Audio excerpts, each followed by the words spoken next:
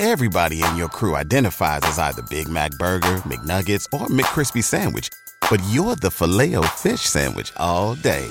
That crispy fish, that savory tartar sauce, that melty cheese, that pillowy bun. Yeah, you get it. Every time. And if you love the Filet-O-Fish, right now you can catch two of the classics you love for just $6. Limited time only. Price and participation may vary. Cannot be combined with any other offer. Single item at regular price. Ba-da-ba-ba-ba. Hello? Hello? Podcast Network Asia.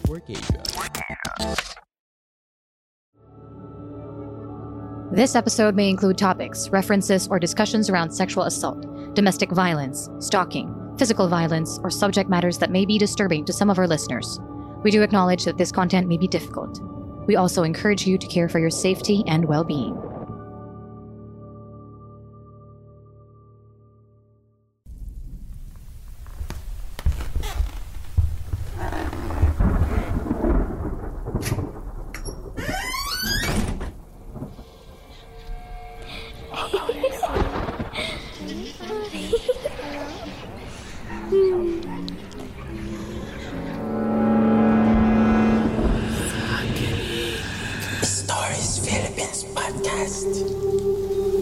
Yes, hello guys. What's up? Welcome back to Stories Philippines Podcast. Ang pinaka-OG ang pinaka-OG na podcast na patungkol sa mga kababalaghan at katatakutan dito since 2017, formerly known as Takutan Podcast. At how are you? How's your New Year so far? Sana okay ang inyong New Year. Sana okay ang pasok ng inyong New Year. Ako super busy kasi nag-enroll na ulit ako sa school. Yan. So nagtatrabaho tapos nag-enroll sa kapa tapos nagpa-podcast pa. So yan. So thank you so much sa inyong patuloy na suporta kahit na na wala yung co-host ko. Pero ayaw ko, natatawa ako sa sarili ko, hindi ko alam. Pero yun nga, kahit na busy tayo is pipilit pa rin natin na makapaghatid ng mga kwento na kababalaghan at katatakutan. Meron tayong pa-shoutout dito, no? Teka lang, tignan natin sa Facebook. Kanina gusto daw niya magpadala at nag-aabang siya ng live recording. Pasensya na hindi ako nakapag-live ngayon kasi sobrang daming ginagawa sa work. Kasi last Monday, holiday sa US. Martin Luther King Day yata. Parang ganon. So, ayun. And then, ngayon natambak yung mga work. And then, yung may mga backlog pa nung weekend. Pati ako nagpapaliwanag, ano? Hindi, basta gusto ko lang malaman nyo para aware kayo sa aking mga pinaggagawa at situation. Ayun. Teka lang. Medyo malakas yata yung ating background. Malakas ba? Ayan, okay na. May mga bubulong-bulong na. So, ayun. Just ngayong Monday, kakasimula lang ng online class namin sa university. So, ayan. Ano ba? Kung yung iba tawag doon, health break. Kami naman kasi simula lang namin ang klase. Pero online naman kasi. Online lang na. Tapos, ayun, napakasaya. Yun lang. May mga activities agad pero yan, kayang-kaya natin yan. So sana kayo din kung kayo ay nagtatrabaho man o nag-aaral o pinagsasabay ninyo. Salamat dahil nakikinig ka. Nakasama ako. Ako talaga nakasama ang Stories Philippines Podcast. At ang kasama pati yung aking invisible host. Ayokong tumingin kasi hindi ba ko yung pwesto ngayon sa guys? Hindi ba ko yung pwesto ng aking lamesa? Tapos nakatalikod ako ngayon sa may bintana. So ayokong lumingon sa bintana habang nagbabasa. Tapos katabi ko pa yung hagdan. Ang mahiwagang hagdan namin naman yung mga naririnig ako. Pero daga lang pala. Daga lang yun. I can confirm na daga na umaakyat na marunong tumalon-talon. So ayun. Ang dami kong daldal, kasi excited ako ulit ngayon sa ating mga story na na mga nandito. At yung hindi siya nakapagpadala kasi naayos pa raw niya, pero Ayun, sino? Teka lang Ay, ano ko lang. Ito. Teka lang. Ito, nakalimutan ko yung name niya kanina basta nagchat kami. Teka lang. Ito, shoutout ko. Ating by the way, new listener lang daw siya, tapos yun, na-discover niya yung podcast. So, thank you so much kay D. Bosita. Yan, sabi niya. Ito, good morning. I just discovered your stories on podcast recently. Nakakaliw lang makinig. Just wanna ask po kung tuwing kailan kayo nagla-live. Actually, experimental lang yung live po. Pero we will make it regular. Ayusin ko lang yung schedule ko. Tignan ko lang this week. Or, kung ano yung talagang schedule para maging consistent tayo sa pagla-live natin. Pero usually kasi malamang sa malamang po is maaga. Umaga, madaling araw. So swerte ng mga team gabi na naabutan pa ako sa YouTube tsaka sa Facebook Live. At may nagla-live din ako sa Twitch. Ayun, sa aking personal gaming channel. Dinadamay ko na rin yun. So, lahat ng link nasa baba lang. So, kung bago ka pa lang kawawag ka. Puro tayo greetings. Pero, ayun, ipagpapatuloy natin yung hindi natin natuloy na kwento noong last New Year episode natin, yung part 2. 'Di ba sabi ko may series tayo nung kwento. So ipagpapatuloy na natin yung part 2. And then yung mga kwento natin ngayon is mga kwento patungkol sa Kandila or may kinalaman sa Kandila or kung ano pa man, mga pamahiin, kasabihan, kultura nating mga Pinoy na may kinalaman sa Kandila, kung anong pamang kwentong kababalaghan o katatawanan ang relate sa Kandila. So, excited akong mabasa ang mga kwentong iyan.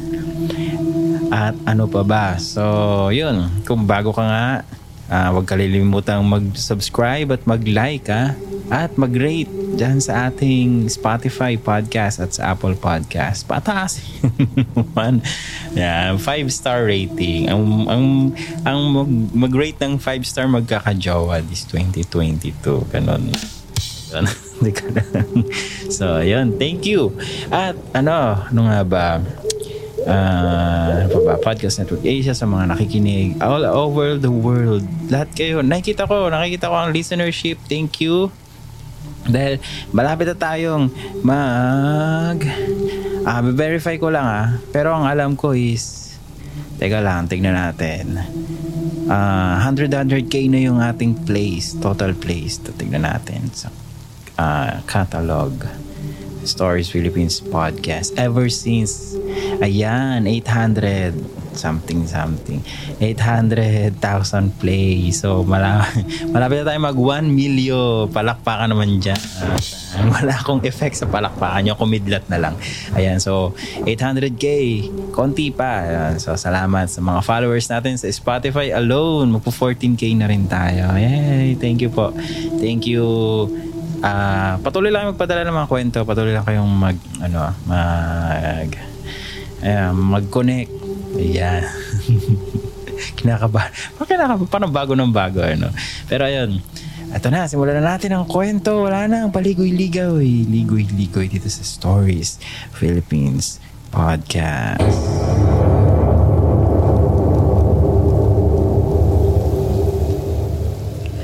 Okay. So, this is the continuation ng story ko dito. Or should I say, story experience. Ayoko sana ipagpatuloy for privacy, kaso ang daming nagre-request. Hoping na ma-approve ulit. Pero bago ay pagpatuloy, may tatanong lang ako kung ano yung hunyango or hunyago. Hindi ko kasi alam or hindi kasi ako fan ng Wattpad. Pero kung may katulad man, sorry in advance. K-drama lang kasi ang pinapanood ko. Yung mga horror at detective. Kung romance man ay dapat may kakaibang plot like sci-fi. So, yun. First time ko pong magsulat ng ganito. Tsaka sorry sa word na PEPE. Pipe pala yun. Huwag nyo i-misinterpret. Okay, so by the way, sisimulan ko na. Yan. Sabi niya yun. Yan. Nagkukwento. Sabi niya, January 5, 2021. So, more than a year ago na. Unang araw nang mapansin kong nagiging iba na ang mga kaibigan ko. Kaibigan na kasama ko nung trip. Napansin ko rin na iba na ang modules ko. Second sem na pala that day. Mga bandang 8:00 ng gabi nang nakita ko si Ayla na siyang kapitbahay ko lang.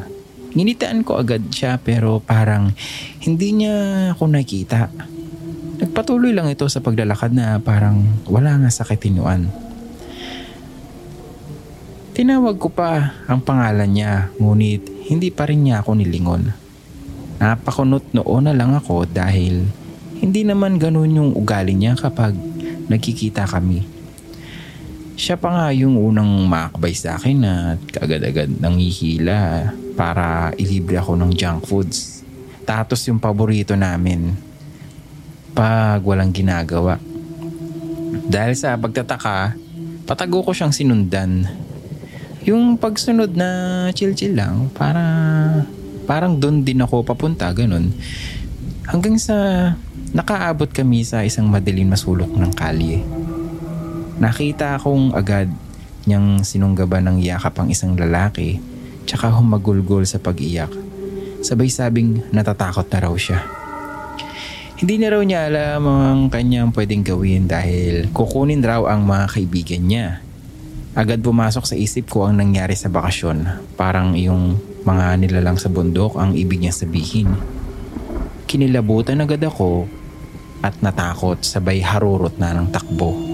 Kinabukasan, hindi ko muna binalak na kausapin si Ayla. Pinuntahan ko na lang si JR sa boarding house at tinutuluyan nito upang ikwento ang nakita at narinig nung gabing iyon. Ang sabi niya lang sa akin ay baka dala lang daw ng trauma ang nangyari sa amin o baka may ibang problema. Pinilit ko naman siyang magsalita tungkol sa masasamang elementong tinutukoy niya nung bakasyon. Shapeshifter yun ang sabi niya pero hindi naman daw nanggagambala ang mga elementong yun. Nananakot lang daw upang protektahan ang teritoryo nila. Sinabi niya lang na gumagaya ng mukha ng mabibiktima upang patakot kami. So ayun, parang ako yun na wala ng katinuan ng umuwi. Hindi ko alam kung anong papaniwalaan ko. Binaliwala ko na lang ang lahat ng iyon at itinuon ng atensyon sa pag-aaral. At wala naman ring balak na mag-chat o text man lang sa kanila sa nagdaang araw. Sa isip ko ay baka siguro may kanya-kanya na rin silang pinagkakaabalahan. January 15 or 16 mga 2 a.m. Pagkatapos gumawa ng modules, inuna ko kasi yung pinapanood na K-drama, yan tuloy. Patulog na ako nang may kumalabog sa labas ng bahay. Since ako lang yung gising, ako lang yung nakapansin. Malamang. Tahimik akong pumunta sa sala at dumiretso sa bintana upang silipin kung ano man iyon. Pero bago pa man ako nakasilip ay naputol lahat ng ilaw. Yeah, tama, nag-brown out nga. Pag Sabado kasi nagba-brown out dito sa amin. I don't know why, pero babalik ulit mga bandang 9 to 10 a.m. Napamura na nga lang ako at napastatwa sa niluluhudan kong upuan. Tumayo ako sa mga oras na yon at kinapaka pa ang pwedeng mahawakan. Wala rin kaming flashlight sa bahay dahil cellphone parati ang parati namin ginagamit pang ilaw. Nagkataon pang nasa kama yung CP ko dahil chinacharge ko nga. Nang makalayo sa bintana ay doon ko napansin na may anino ng tao ang nakaharap sa akin mula roon. Kitang-kita ko ito dahil sa ilaw na nagmumula sa labas. Nagsitayuan ang mga balahibo ko ng mga oras na iyon. Biglang lumakas ang tibok ng puso ko. Parang may kuryenteng dumaloy sa buo kong katawan. Takot na takot ako na parang gusto kong sumigaw. Hindi naman siguro iyon magnanakaw dahil wala naman pwedeng nakawin sa bahay namin maliban sa kaldero namin. At saka nakatayo lang siya ng matuwid. Tatakbo na sana ako kahit madapa. Nang bigla kong narinig ang pagtawag sa pangalan ng mama ko, sabay malakas na katok sa pinto na paulit-ulit. Boses iyon ng isa sa kaibigan ko na si Martin. Kasama rin namin noong bakasyon. Nang nilingon ko ulit ang anino ay naglaho na lang na parang bula. Dahil sa sobrang kaba at takot ay di agad ako nakapagsalita hanggang sa narinig ko ang boses ni mama mula sa likuran at inilawan ko gamit ang flashlight. Nagkataong bumili pala siya ng bagong flashlight. Sabay tanong, bakit hindi pa ako natutulog at kung sino yung kumakatok? Teka lang guys. Teka lang kasi nga nakatalikod ako. Wait lang. Nakatalikod ako sa pinto. Sa may bintana. Actually, kapipintura lang nung place ng bahay. Kaya yung kurtina wala pa. So, yan, yung binabasa ko yung kanina, yung sabi niya, kinakabahan. Biglang kumahol yung aso. So, okay, sige, tuloy natin. Kinakabahan ako. Ako mismo natatakot doon sa binabasa ko eh. Pero ayun. Okay, so ito. Sabi niya, pinagbuksan agad yun ni mama nang walang pagdadalawang isip at agad pinapasok si Martin. Nang tanongin ni mama kung bakit siya nandito ng ganitong oras ay sinabi na lang niya na galing ito sa date at napadaan lang ito. Tumigil raw siya nang makita akong paakyat ng bubong ng bahay namin. Seriously? Ako? Umaakyat sa bubong? Bigla akong kinilabutan nang sabihin niya yun. Imposible nga raw na hindi ako yun dahil parehas kami ng buhok at damit. Hindi ako nakatulog ng maayos sa sobrang takot at kaba ng mga gabing iyon. Iniisip ko rin ang posibilidad na baka sumama sa amin ang nilalang na nando doon sa bundok na pinuntahan namin. So paano yun? Ibig bang sabihin may sinapian sila mula sa mga kaibigan ko? O baka may naiwan sa amin upang makapagbalat kayo sila? O baka nasundan nila kami hanggang dito? That story is by Joe. Abangan nyo ang part. Tignan natin. Abangan nyo ang part 3. Ayan, part 3. At yung ending.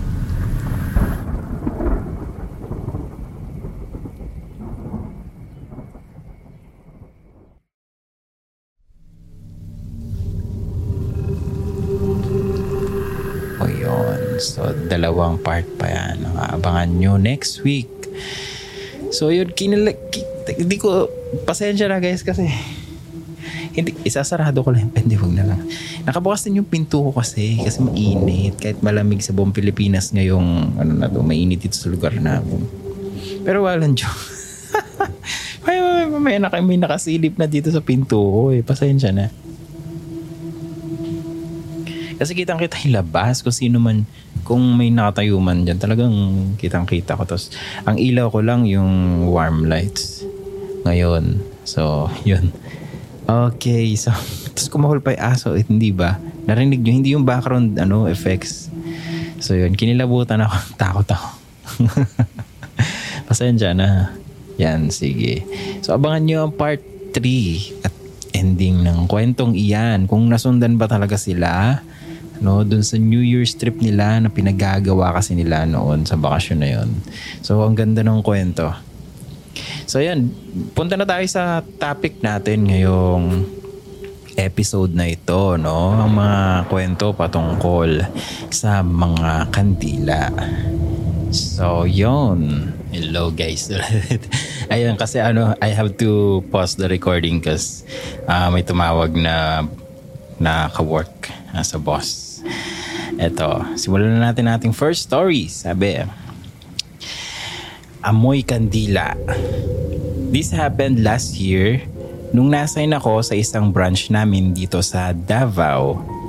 Hindi ko na sasabihin kung saan ako nag-work pero isa itong sikat na remittance center. Noong 2018 kasi nagbabakasyon kami ng girlfriend ko sa probinsya nila ng 6 days lang naman. And pag uwi ko, minatanggap akong balita na naaksidente yung workmate ko na nalipat na ng ibang branch habang nagmamaneho ito gamit ang kanyang motor. Birthday kasi nung anak niya noon at buti na lang di niya ito isinama nung papunta sana siya sa branch namin para maghatid ng pagkain at para din sa transaction niya sana sa branch namin. Medyo nagtagal din siya sa branch na yon kaya medyo close na yung mga ka-workmate ko doon. After 1 year nitong 2019 lang, pagpatak pa lang ng unang araw ng buwan kung kailan siya namatay. Naalala ko siya pero di ko na binanggit sa mga kasama ko. Malapit na ang death anniversary niya. So ito na nga nung dumating yung araw ng death anniversary niya, which is di ko sana maalala kung hindi lang ako nakaamoy ng kandila na parang nakasindi. Kasi iba ang amoy ng kandila kapag nakasindi ito. So sinasabi ko sa mga kasama ko na naamoy ba nila. Sabi naman ng iba wala silang naamoy pero yung katabi which is ang alam ko may third eye, sabi niya oo naamoy ko. At bigla akong napasabi na sa kanila na kaya pala death anniversary pala ngayon ni Pat. Hindi niya yung tunay na pangalan na. Pagkasabi nun tumahimik yung workmate ko na may third eye. Actually di niya kilala yung namatay kasi 2019 pa lang siya na-hire. Di na niya naabutan ito nung nabubuhay pa. Yung amoy kandila is napalitan ng amoy ng scented candle. Alam nyo yung kandila na parang nilagyan ng pabango. Ganon yung naamoy ko after a few minutes na wala na ito. So back to work na kami. Ganyan-ganyan. Busy masyado sa branch namin eh. After a few days, biglang nag-open yung workmate namin about sa amoy kandila thingy na sabi niya nung time na nagtanong ako kung may naamoy ba silang kandila. May babae daw na dumaan sa likod namin patungo ng CR. Grabe, tumayo lahat ng balahibo ko. Actually ako din, ngayon habang nagbabasa. Ay, sabi niya yung tumayo daw yung balahibo niya. Ayun na naman to. Ayun. Kasi wala naman akong special ability pero minsan na rin akong nakaamoy ng mga ganoon. Minsan nga amoy ng kabaong naamoy ko eh. At tuwing nakaamoy ako ng ganoon ay nagdadasal lang ako na sana walang mangyaring masama. Sinabi rin ng workmate ko na yung pinakita sa kanya nung isa naming katrabaho, yung picture nung namayapa naming katrabaho, ayun, na-confirm siya nga yung dumaan sa likod namin. Yokat lumingon sa likod. Ayun. So, ayun. Walang joke eh. Ayun. Okay, so sabi niya, naway masaya siya kung nasaan man siya ngayon. Nalulungkot pa rin kami pag naalala namin siya kasi mabait at makwela kasi yun.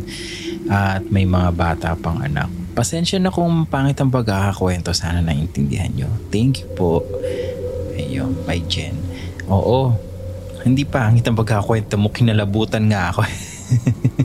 So, ayun. Ganun talaga daw sabi. Ganun talaga daw pag death anniversary ng mga taong namayapa na may magpaparamdam sila. Ganun yung paraan para maalala natin. Okay, so ito pa nga sabi. Ako naman nakakamoy ako ng panis talaway pag naka-face mask. Okay po. Okay. Nakakaamoy daw siya ng panis talaway kapag Ito naman. Naalala ko yung lola ko nung September 22 that aniv niya, naamoy ko nung 21 pa lang. Amoy Misteryo means dumalaw na daw ako sa kanya. Ala. Ito. Ilang beses na akong Everybody in your crew identifies as either Big Mac Burger, McNuggets, or McCrispy Sandwich. But you're the Filet-O-Fish Sandwich all day. That crispy fish, that savory tartar sauce, that melty cheese, that pillowy bun. Yeah, you get it. Every time. And if you love the Filet-O-Fish, right now you can catch two of the classics you love for just $6. Limited time only. Price and participation may vary. Cannot be combined with any other offer. Single item at regular price. Ba-da-ba-ba-ba. Kakaamoy ng sampagita pagkatapos kandila ang sunod dun sa school at sa bahay dati. Kandila ang sunod dun sa school at bahay nila dati. Okay. And then, ito, sabi, nakakamoy din ako ng kandila at bulaklak ng sampagita pag malapit ng birthday ng papa ko at that anniversary niya. 26 years nang patay siya. At minsan, ko na din siyang napanaginipan. Ginigising niya ako dahil may pasalubong siya.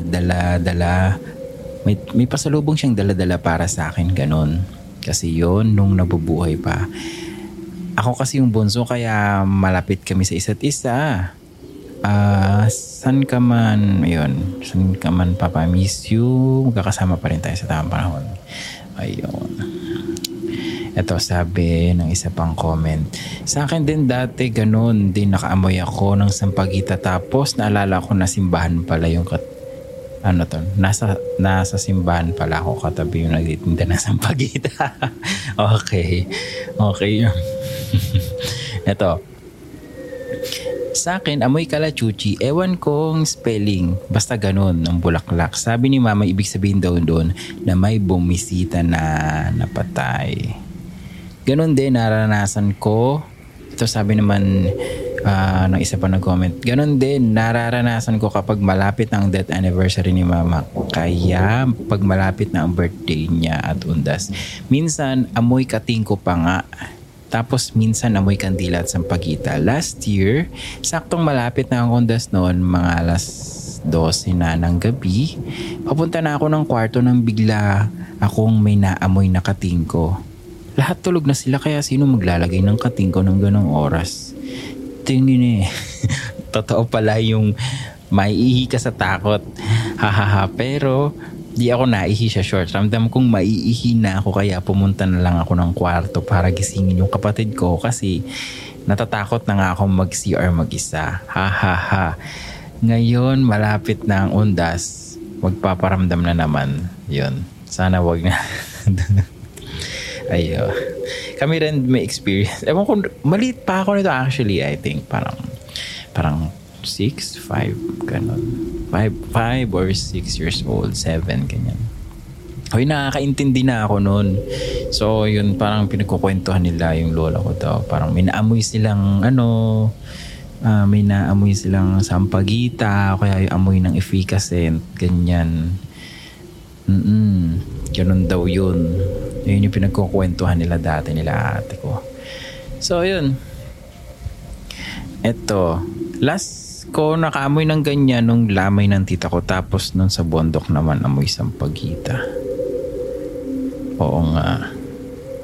Eto, sa akin dati nakakaamoy ako ng amoy sampagita sa isang lugar tapos pagdadaan ako mga ilang araw may makita na lang ako na may nakaburol na pala. Kaya minsan pag nakakaamoy ako ng sampagita pumapasok sa isip ko may namatay sa lugar na to tapos bigla akong kinikilabutan. Ay, uuris. Oh my God. Ayoko. Oo, guys. Naranasan. Naalala ko bigla. Sorry. Naalala ko bigla. Kinikilabutan ako kasi hindi naman. Last year, June. Oo, namatay yung father ko. But before that day, I think 1 day or 2 days. Basta gabi. 1 night or 2 nights before.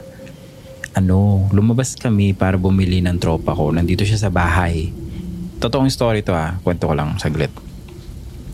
Tapos, lumabas kami. Food trip. Ganyan. Gabi. Kasi kahit gabi dito sa subdivision namin, may tindahan bukas kahit curfew. Subdivision naman to private. So, yun. Bumili kami. And then, pagbalik namin, ayun nga, pagdaan namin doon sa usually lagi naman kami dumadaan. Wala namang wala namang sampagita doon. Alam mo yung amoy siya eh. Amoy sampagita talaga. Oo. Bigla ko naalala, sorry. Oo, totoo. Amoy sampagita siya. Tapos parang alam mo yung surf na fabricon. Parang chinek namin yung lugar, na, di ba, naamoy namin, tapos pag-uwi namin, may naglalaba ba doon kanina? Parang gano'n na pagkwentuhan namin. May naglalaba. Wala naman kami nakita. Wala naman daw siya napansin. Naglalaba. Tsaka oras na mga 2:00, 3:00. Ganun kami minsan lumalabas eh. Kaya gaya nito, at the time of recording kanina, sinimulan ko 3:00 ng madaling araw. So yun, basta gantong oras kami gising kasi. Kaya gantong oras din ako nagkaka-time mag-record. At gantong oras din kasi ako nagtatrabaho. So yun, wala naman akong ginagawa ngayon sa work. So go lang. So yun, nakaamoy kami ng ganun. Tapos yun nga, after 2 days, ayun, namatay yung father ko. So yun guys, yun na yung personal na kwento. Amoy sampagita. Totoo, nakaamoy kami. Legit. Promise, legit. Okay lang. Lumilingon ako sa likod ko sa may bintana. Pero yung abo, nandito lang sa malapit sa amin. Nandito lang sa bahay, sa loob din ng bahay. Oo. Hindi naman nakakatakot. Ganun talaga. Hindi ka matatakot sa mo. Pero kapag sa iba siguro, kunyari ibang tao, syempre matatakot ka. Pero kapag sarili mo naman, hindi naman siguro. Oo. Totoo yun. May kami sampagita. Legit. Okay, anyway, next story tayo. Ito naman, Scent ang title niya. Sabi niya ito, first time ko po magko-confess ng mga naranasan ko tuwing nakakaamoy ako ng kandila at sampagita. Pero wala naman akong nakikitang nagtitinda ng kandila at wala rin naman akong kung sino naman ang nagtitinda ng sampagita. Bakit nga ba ako natatakot tuwing nakakaamoy ng mga yun? One time nakaamoy ako ng sampagita. Yung mga time na yun may patay sa amin pero nasa ibang bahay. Sa amin, okay, may patay sa amin pero nasa ibang bahay. Sa amin noon, actually lola ko yung namatay. Okay, sabi niya, nakikitira lang kami noon doon sa kamag-anak namin kasi naman lumipat na yung lolo't lola ko. Okay, medyo magulo. Okay, nakikitira daw sila sa kamag-anak nila. Doon naman talaga kami nakatira sa lugar na yon. Back to the story, nahanap ko kung may sampagita ba talaga sa bahay kaso wala nga akong makita. Kaya tinanong ko yung kasambahay ng lola ko kung may naamoy siyang sampagita. Ang sabi niya naman ay wala, baka nga daw guni-guni ko lang pero hindi eh. Eto guys, ano lang, sideways.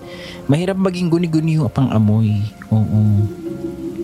Sa lahat ng senses, ayan yung mahirap maging guni-guni. Pang-amoy. Tsaka pang-lasa. Hindi nga, totoo. Oo. Pandinig, yung eyesight, pwede pa. Pero pang-amoy, tsaka pang-lasa, hindi yan pwede maging guni-guni. Okay, so next. Okay, back to the story. Sabi niya, malayo-layo pa yung lugar kung saan nakalamay ang lola ko sa tinitirahan namin. Kaya imposible naman atang makakaabot pa doon. Pinagwalang bahala ko na lang yun pero ang sumunod noon ay ang paglamig ng hangin sa katawan ko. Wala pa rin akong pakialam noon. Pero yun nga, sumunod ulit habang natutulog ako, bigla akong nagising kasi naman amoy kandila ang kwarto namin. Kasabay ko sa pagtulog ang nakababata kong kapatid. Nagising ako at tinignan ng paligid. Kinakalma ko lang yung aking sarili. Pero bigla na lang bumukas ang ilaw sa buong bahay at nagkagulo na. Tumawag ang mga kamag-anak namin at binalita sa amin na patay na ang lolo at lola ko. Patay na ang lolo ko na lolo din ng mama ko. Gets? So parang apo siya sa tuhod. Okay. At nung nakaraang buwan lang nakaamoy uli ako ng sampagita pero nasa biyahe naman ako noon. Tinignan ko ang paligid at wala naman nagtitinda ng kandila at sampagita. Naiiyak ako kasi alam ko na ang susunod noon. Pero hindi ko alam kung sino ang sa kamag-anak namin ang mawawala. At yun na nga, nakabalita na naman ako na yung lola ko, na pinsan ng lolo ko, na lolo dun yung mama ko is pumanaw na. So bali yung generation, kumbaga third generation sila, yung mga first generation. Ayun yung mga nadadali. Okay, so na-share ko na to sa BF ko, pero tinatawanan lang niya ako, need advice kung guni-guni nga lang ba yun. Pero maraming beses ko na siyang na-encounter. By Kuma Manilo. Okay. So guys, in my opinion, never magiging guni-guni ang pang-amoy at panglasa. Especially ang pang-amoy yan, gaya ng topic natin ngayon. Never magiging guni-guni. Pwede pang eyesight, pwede pang hearing, pwedeng yung nararamdaman din Pero napakalabo ng pang-amoy. Oo, sa totoo lang. Pwedeng hindi ko alam kung naranasan niyo na rin to, pero ako kasi pwede yung yung kasi yung pang-amoy, naalala mo yung amoy ng bagay pero wala naman talaga. Kunyari yan Jollibee, langhap sarap, naalala mo kung paano siya, kung ano yung amoy niya pero wala naman. Ganun. Pwede rin ganun, pero most of the time kasi mahirap hindi ko alam kung mahirap gawin yung smell in memory, pero basta ang hirap niyang sabihin guni-guni. Ayun lang yung masasabi ko. Oo. Ito sabi, may nag-comment, ganito rin ako pero hindi siya sampagita, bulaklak siya na mabango na ewan ko kung ano ang itsura.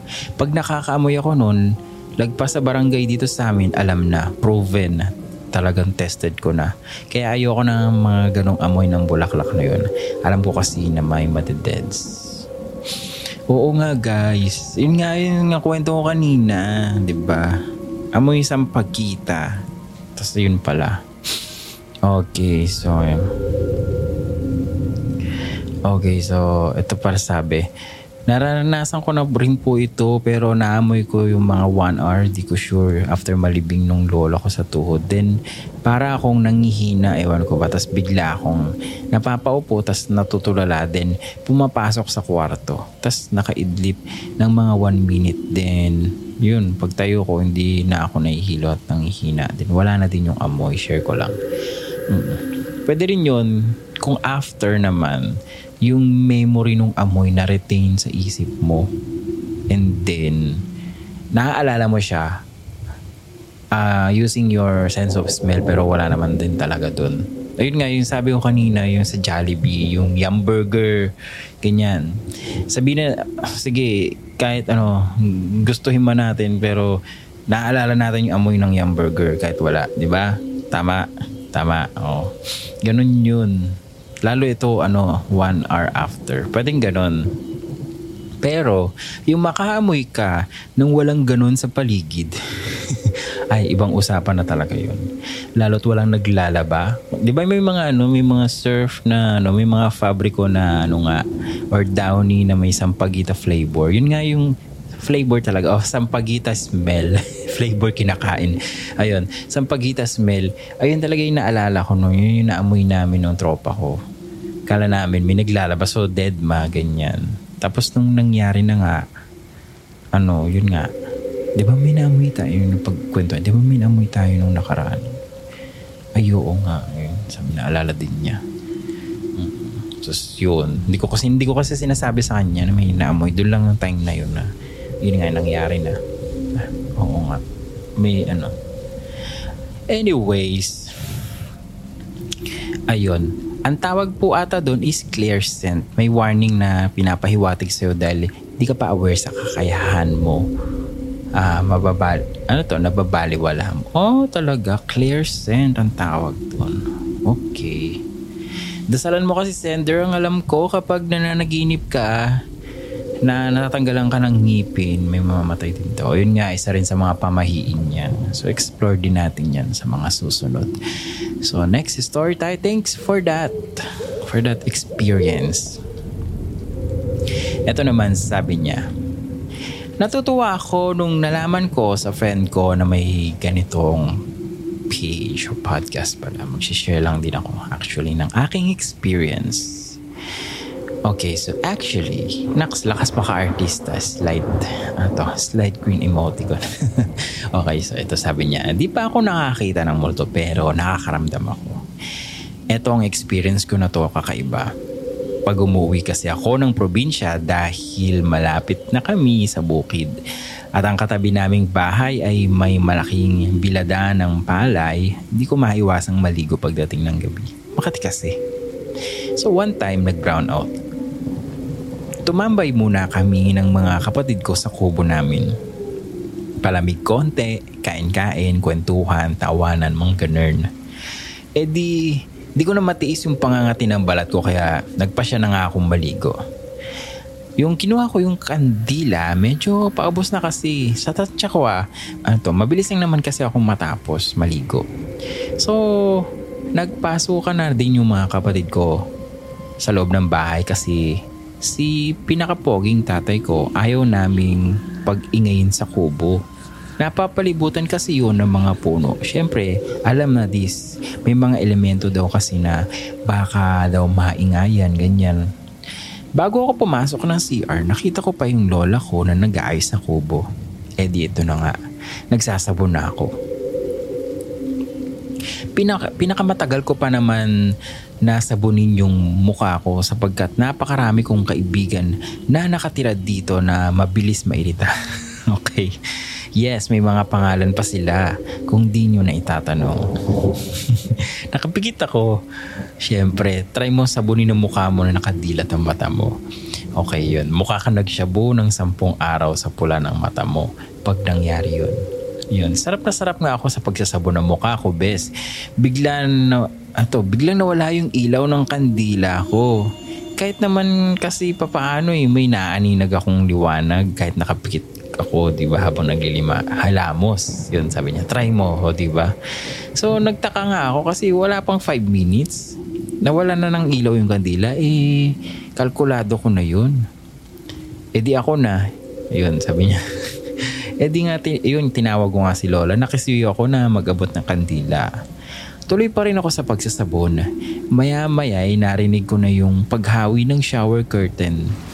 Yun lang kasi yung parang tabing ng CR namin Rinig ko talaga dahil di naman yung tela, plastic yun. So kinapa ko ngayon yung kamay ng lola ko. Nakapa ko yung kandila kaya kinuha ko na, so lumiwanag na. Tuloy na ako sa pagbubuhos. Tapos biglang tinawag ako ni Lola. Sabay-sabing, itong batang to, nagpapaabot ang kandila Meron pa naman palang kandila dyan. Nanlamig ako. Tiningnan ko yung kandila, di pa nga ubos. Tapos, yung pinaglagyan ko nung kinuha kong kandila, kung sino man ang nag-abot sa akin, kahoy na. Takbo talaga ako palabas ng nakahubod. Mga bes, di ko na kinaya. Laugh trip sila pero ako, takot na. Lola ko nga ang naunang tumawa bago... Lola ko nga nauuna tawa bago kwento kingina. Nung nagkailaw na, tiningnan ni pinakapoging tatay ko yung sinasabi kong inabot sa akin na kandila tapos kahoy pala. Lakas magpaasa. Yan, sabi niya. Napagtanto ni Tay, naggaling ito sa puno ng kaimito na katabi ng CR namin. Ang sabi ni Lola, baka daw pinaglaruan ako nung tikbalang nung mga oras na yun. Ang nagpatakot sa akin ng sobra yung sinabi rin ni Lola na kaya daw parang nawala yung ilaw ng kandila ko Kasama ko siya sa loob at natakpan niya yung kandila. Oh my God. Simula nun, hindi na ako naliligo ng hubot-hubad. Nakabrief na ako, moral lesson. Ayun talaga. Okay. Lalaki ka pala. So, Okay, thank you. By Wola the Wanderer ng Quezon City. Ano ba, hindi ko talaga maiwasan. Abay, ba't ko kasi ganito pinwesto yung lamesa ko eh. Okay, so anyways, guys. So, yun. Kinilabutan ako sa sinabi mo. Walang joke. Pero hindi ko kaya yun. Lalabas ka ng CR na ka. Hindi. Kahit anong mangyari, hindi. Magbibihis pa rin ako. Hindi ko alam. Ewan ko kung huwag naman sana mangyari, pero hindi. Wala naman lagi tao sa bahay. So, okay lang siguro din na lumabas ako ng... Oo, malabas naman ako ng nakaganon. Wala naman tao dito eh. Sa loob ng bahay, hindi sa labas ng bahay. I mean, lumalabas ako sa CR ng ganon minsan. Pero kapag may tao, pero kayo naman yan, pabili naman kayo, okay lang. Bata ka pa naman siguro nun. Ayun, so ayan. Pero nakakatakot yun. Uy, nakakatakot yung kwento niya. Oo, may nag-abot sa kanya. Hindi niya alam. Tapos naging kahoy. Baka ano yun? Yun yung sigarilyo ng tikbala. Diba? So kamusta na kaya siya? So sana okay ka pa rin po.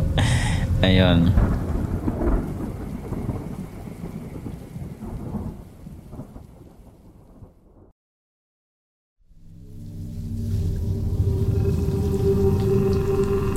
Okay, so ayan, thank you po sa kwento mo. Yan. Amoy Kandila. Okay. Ito medyo seryoso siguro itong kwento natin. Next.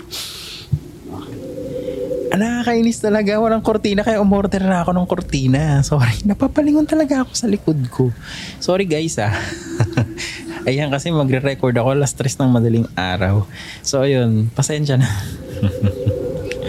So yun. Nakakatawa. Parang may nakasilip. Pero hayaan mo siya dyan. Sige. Okay.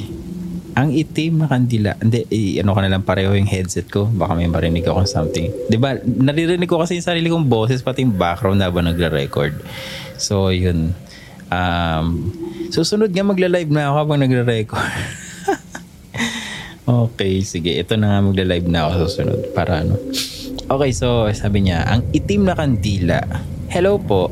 Ang kwentong ito ay tungkol sa pinakamatalik kong kaibigan na si Gian. Pasensya na kung magulo at mahaba.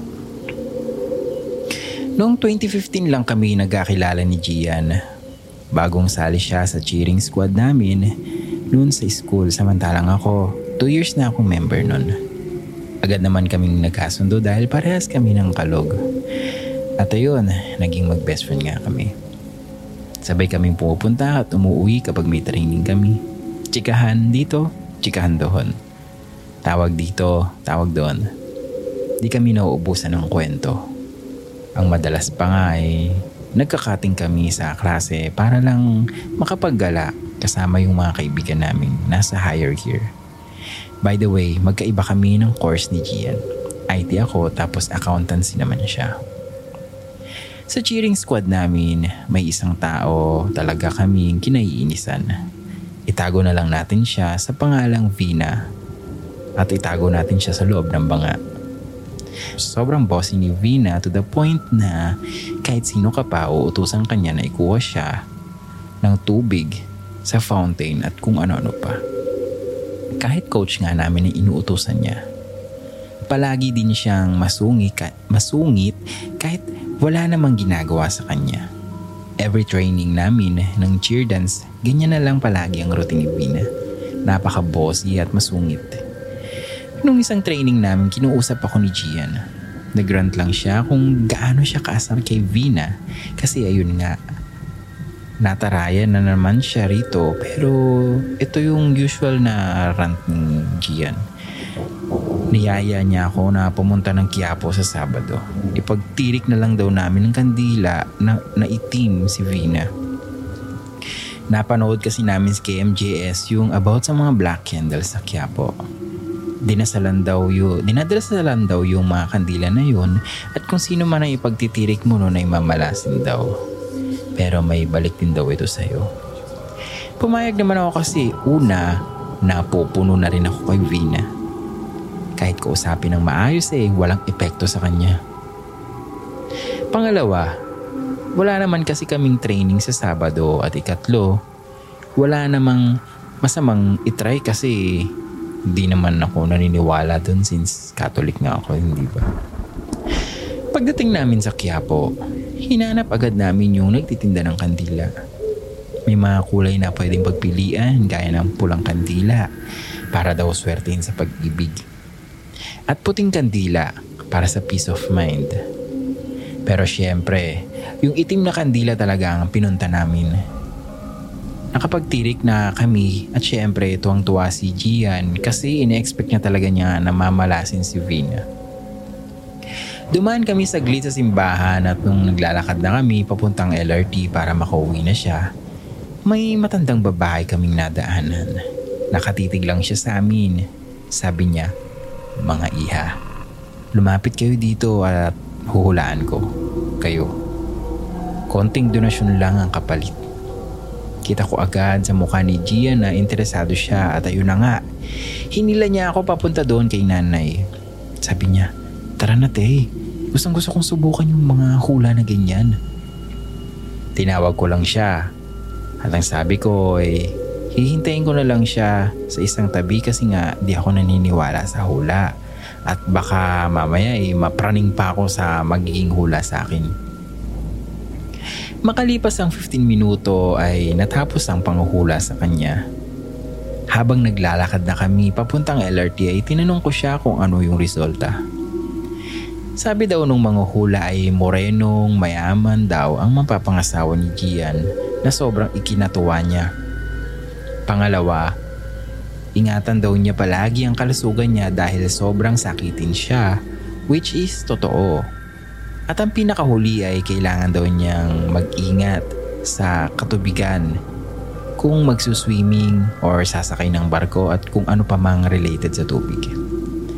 Parang wala lang naman kay Gian yung mga hula. Makalipas ang ilang araw ay nakalimutan na rin namin yung mga sinabi ng mga hula.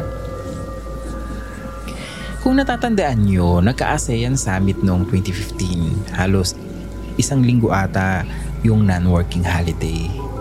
Sakto umuwi yung tito ni Gian galing sa California kaya nagkaroon sila ng family outing. Wala rin kaming training noon kasi wala ngang pasok. Nagbakasyon sila sa Zambales. 2 days and 1 night lang daw. Nung papunta na sila sa Zambales, magka-text kami ni Gian. Di daw niya ako makaka-text pagdating doon kasi island daw yun at wala daw talagang signal. So bali 2 days daw siyang di magpaparamdam sa akin. Sabi ko naman enjoy lang at ingat siya doon. Lumipas ang 14 days, nagtaka ako bakit wala pa ring text si Gian. Kahit sa Facebook, di pa nga nag-o-online. Siguro na-extend ng bakasyon nila since 2 linggo lang ang tito niya dito sa Pilipinas. Kaso lumipas pa ang isang araw tinatad ko na ng text si Gian. "Hoy Gian taba, puro ko ganyan lang no?" Sa wakas nag-reply kaso di ko alam kung maniniwala ba ako sa nabasa ko. "Good PMT, si Tita Agik mo ito, Mom of Gian." Wala na si Gian. Nung pauwi na kami galing Isla, tumaubang bangka na sinasakyan namin sa sobrang lakas ng alon. Sa kasamaang palad, di kinaya ni Gian. Alam mo namang di marunong lumangoy yun. Ngayon pa lang namin mauuwi yung bangkay niya kasi nagkaroon pa ng investigasyon dito. Ite-text na lang kita mamaya para sa iba pang detalye ng burol. Salamat. Please pray. Di ko alam kung ano ang mararamdaman ko. Di ako makaiyak kasi kinikilabutan ako. Naaalala ko yung manghuhula dun sa Quiapo. Totoo nga ba talaga yung hula niya kay Gia o nagkataon lang? Gulong-gulo yung isip ko. Natapos ng non-working holiday at back to normal na ulit ang training. Pero sobrang iba na ngayon. Wala na si Gian. Wala na yung training body ko. Parang wala ako sa sarili kapag nasa training sa sobrang kalungkutan. Pati sa mga ka-cheer dance namin, sobra silang nalungkot. Ang laki din ng adjustment na ginawa namin sa sayaw. Bawas na kami ng isa. At di mabubuo yung pyramid na pinractice namin. Dumating na yung araw ng competition. Habang binubuhat namin si Vina ay aksidenteng nadulas ang paa niya na naging kadahilanan para siya ay malaglag. Napilayan siya ng sobrang taas dahil nga sa sobrang taas ang pinagbag sa kanya. Siguro yun nga yung epekto ng itim na kandila. At sa'yo naman, Gian, sobrang miss na kita. Di na ulit ako sumali sa cheer dancing squad sa sobrang lungkot. Hindi ko malilimutan lahat ng pinagsamahan natin. Kahit sa maikling panahon lang. Rest in peace. Ayun, ang lungkot. Sabi sa inyo, lungkot ng kwento eh.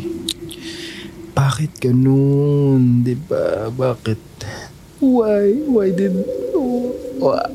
Why this needs to happen? Sobrang... Ay, nako.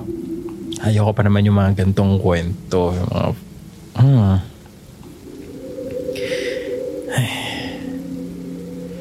I saw some people wondering why Gian's phone is still working. All of their gadgets were put in a ziplock because they already knew how aggressive the waves are.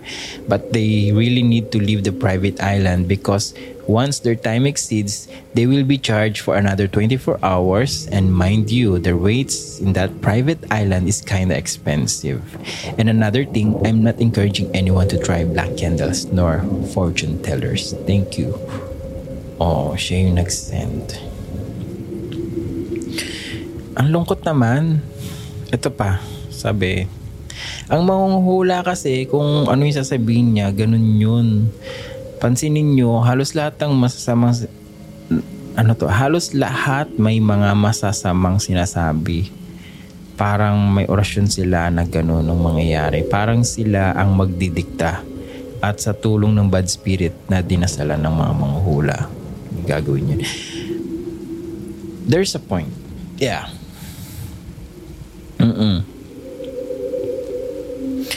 Oo. I strongly believe parang ganun. Seryoso. Sa opinion ko, deception kasi yung gusto ng mga ganyan na hindi yung mga hula mismo, but you know, the spirit inside, or the spirit na nagpa-manifest or something.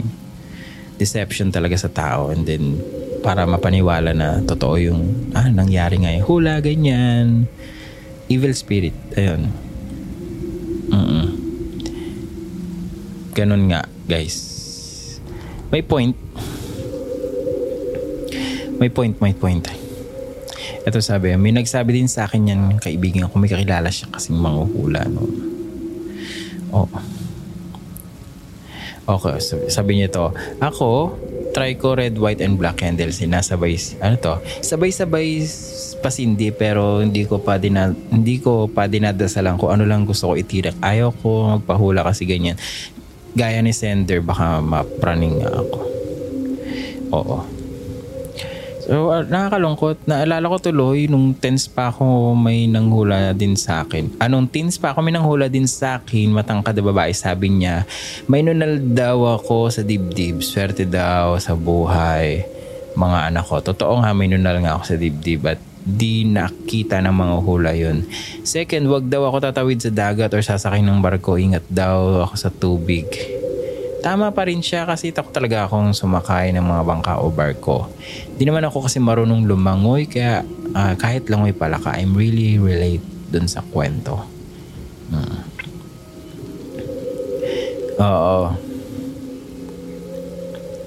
Oo guys, yung spirit of ano ba tawag dyan? Divination or something like that.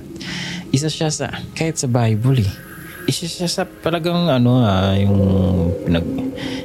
kahit anong form ng kasi that power is not, hindi siya, does not came from God. Hindi, sa totoo lang. Kaya nga kung alam niyo yung kwento ni King Solomon na na sino ba yun? Parang nagsik siya ng manguhul. Solomon ba or Saul? Oo, si Saul. Nagsik siya ng parang ganyan, manguhula. Tapos tinawag pa yung parang kaluluwa daw nung isang prophet. Tapos sabi, who are you? Parang, bakit mo inistorbo yung sabi sa kanya ng gano'n. Tapos yun, kung ano na nangyari doon kay King Saul. Doon yung kwento sa Bible mula nung ginawa niya yun. Oo. Parang, ayun nga, napraning na siya, parang ganyan, parang basta, nasapian siya, parang gano'n. In short. Oo. So, delicates talaga. Yan yung isa sa mga yung panghuhula, pangkukulam. We never mess with those things. So, yun guys. So, I hope na nagustuhan nyo yung ating kwentuhan ngayong araw na ito. So, mukhang interesting ang topic na ito. So, baka magkaroon tayo ng part 2. Just let me know. At yun, salamat sa lahat na nakikinig. Kung hanggang dito kung hanggang ngayon ay nandito ka pa rin. Yan. Ayun, so sana yung mga co-host ko magparamdam na. At ayun, yung mga bagong co-host natin, sana naman kasi nagkaroon na naman diba ng surge. So yun na naman, hindi na naman natulad. So ako na naman dito mag-isa. Mukha na naman akong baliw nung tumatawa mag-isa dito siguro. Pero anyways, yun. Thank you so much sa pakikinig. Ako ang inyong host, si Paul. At don't forget to hit subscribe, like, and everything. Lahat ng binanggit ko ng mga link or mga kung ano-ano nandyan sa comment section. At don't forget na kung may gusto kayong ipadalang kwento, just let me know. Open ang ating social media, ang ating Twitter. Yan. A new year, new life tayo sa ating social media. Siguro doon namin updated na lagi sana. So pasensya na kasi busy talaga ngayon, nag-aaral pa ako. So yun, one-man person kasi talaga ako. So yun, thank you so much po. And sa Podcast Network Asia, thank you po. Sa aking mga team, kay Tristan, hello po. Yun, salamat, pasensya na. Thank you for your patience. At sa mga co-host ko na si Rap, ayun, hello Rap. Busy rin sa school, sa trabaho. Oo. Ganun kami, hustle, grind. Ganyan. So, thank you so much po. At kung wala na, this has been your host, Paul. At ito ang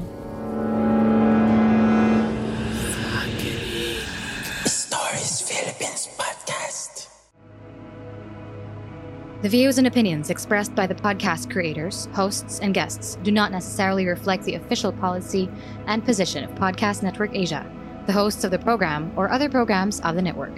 Any content provided by the people on the podcast are of their own opinion and are not intended to malign any religion, ethnic group, club, organization, company, individual, or anyone or anything.